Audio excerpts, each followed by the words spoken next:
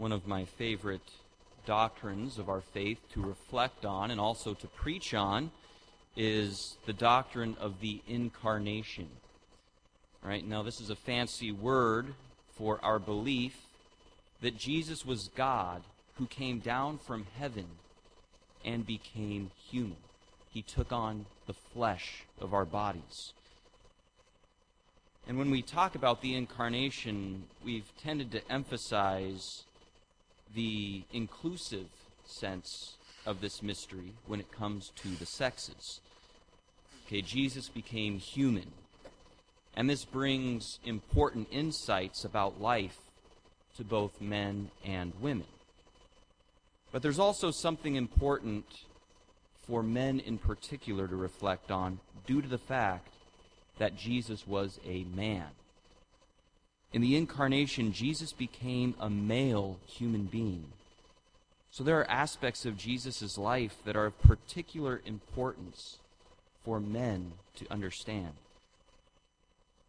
But strangely, many men in our culture have a very difficult time relating to Jesus of Nazareth. And this is not good because it is in Jesus where real manhood is revealed. Jesus reveals things directly about being male that he does not directly reveal about being female. And this is a crucial time because ever since the fall of humanity, there really has been a crisis in authentic masculinity. But in our own day especially, we're seeing the awful fruits of this counterfeit masculinity. People talk about the troubling increases in poverty, homelessness, a widening gap of income between the rich and the poor. And right along with those statistics, we see some very scary statistics of absent fathers. And it seems clear to most researchers that absent fathers are causing and reinforcing many of the social problems that we are dealing with. This is not necessarily physically absent fathers, but perhaps emotionally and spiritually absent fathers as well. So there is a need for renewal in what it means to be a man. And yes, Jesus of Nazareth reveals authentic manhood to us. Now, when I was in college, some of my friends and I began taking all of this very seriously. And we started to ask ourselves how we could be better men and how we could prepare ourselves to be better husbands and fathers one day. Well, the gospel reading that we heard today, those were the verses that we talked about the most often, and those were the verses that really shaped our attitudes. Jesus says, "Love one another as I love you." No one has greater love than this, than to lay down his life for his friends. And of course, we know that Jesus is talking about his crucifixion. On the cross, Jesus offered up his body as a total gift of self. Jesus made a total gift of himself, a complete sacrifice for his bride, the church. My friends and I talked about the ways in which we could lay down our lives for our families one day. And for me personally, these discussions prepared me to lay down my life for the church. The gospel reveals to every person the importance of sacrifice, but in a particular way, it reveals to men the importance of sacrifice. This is the type of love that men must strive for out of obedience to the Lord. And men have an indispensable role in teaching this love to their children. It's not something that can be delegated to their wife or to their parents or to the church or to our schools. Men have an indispensable role in teaching their children how to love authentically. And sadly, as I said, many men have abandoned this responsibility. And we're seeing the social issues I listed earlier.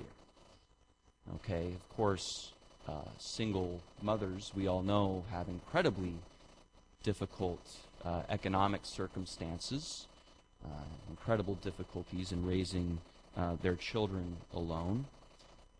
But of course, we also know that abandonment or even significant emotional distance has an effect on the psychology of children. And the troubling statistics that I mentioned earlier include the fact that children raised without a father are 4 times more likely to be raised in poverty. Daughters with an absent father are 7 times more likely to become pregnant as a teenager. Children without fathers are much more likely to be incarcerated. The list goes on and on and on. And these trends that I mentioned, they can't be reversed without a renewal of what it means to be a man. We must be successful at this. Now, as a man and as a priest, I know that I'm successful. I know that I've sacrificed enough when my parishioners understand very clearly what true love is, and that they actually love in turn by offering themselves up as sacrifice to God and to their families.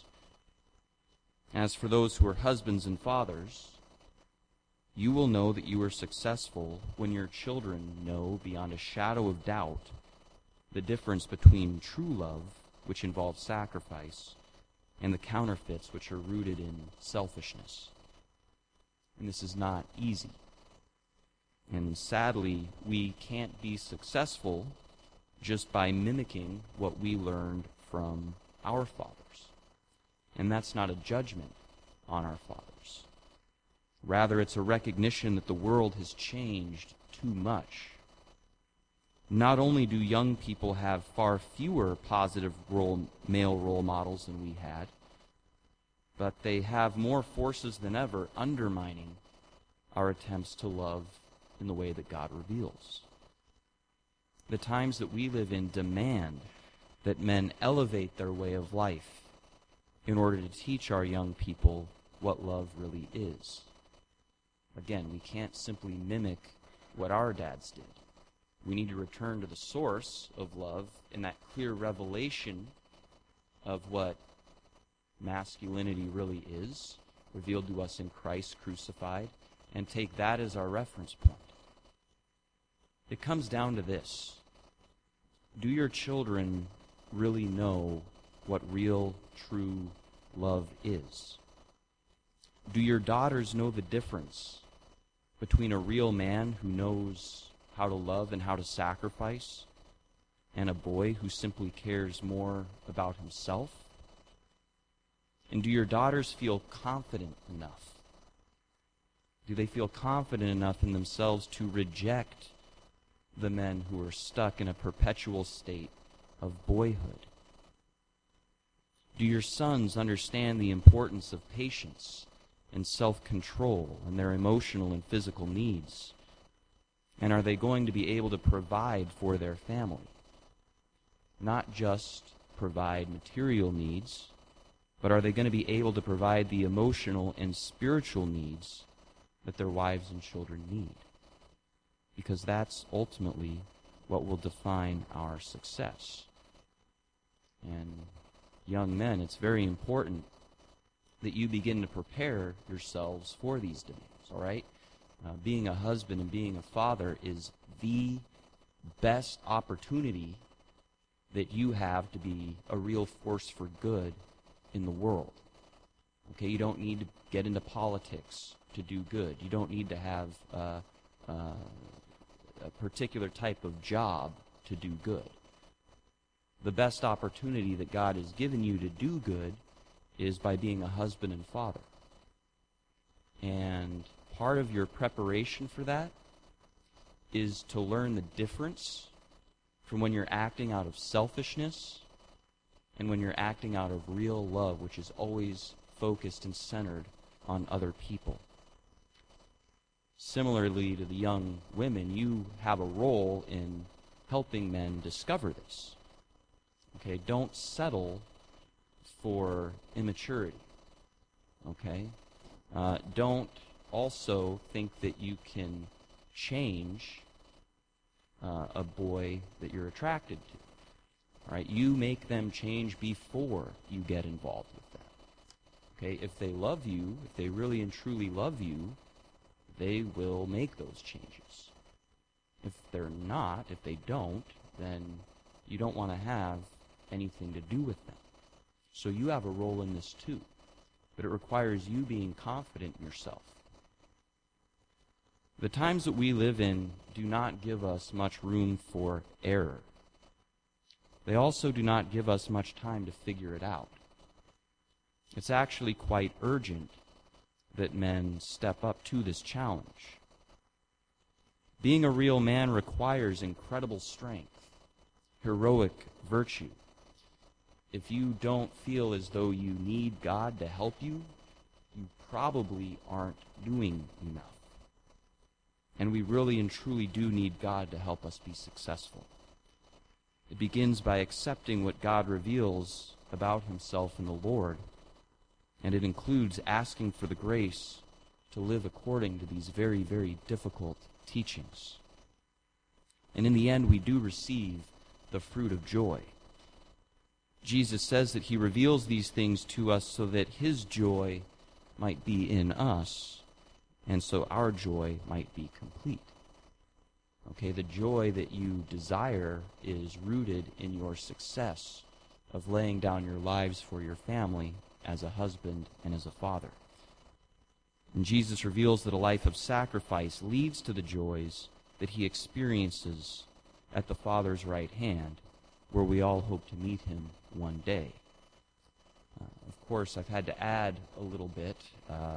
Kind of had to wing it last night. Kind of had to try to jot some notes down this morning, because certainly we can all recognize in our own lives, the men here especially, perhaps some of the opportunities for fatherhood that we squandered.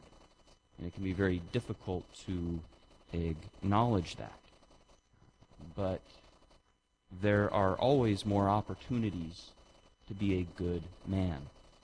Okay, grandkids, nieces, nephews, neighbors, etc., volunteering in local schools, mentoring the young men who might have absent fathers. Those are all opportunities that you have. And, of course, there's also that reality that I know many of our parishioners struggle with, is that some of you perhaps had a father who was either physically absent or emotionally and spiritually absent. And, of course, you need to know that you can overcome that deficit that you've been given, and our faith is definitely the very reality that can help you move past, that can help you heal. Of course, that does come from forgiveness, forgiving your father for perhaps that emotional or physical absence. And when we do that, that's where the healing happens, and we can overcome any of the sins, any of the ways that anyone has sinned against us. And again, it's in living these teachings where we experience that deep joy that comes from knowing the Lord.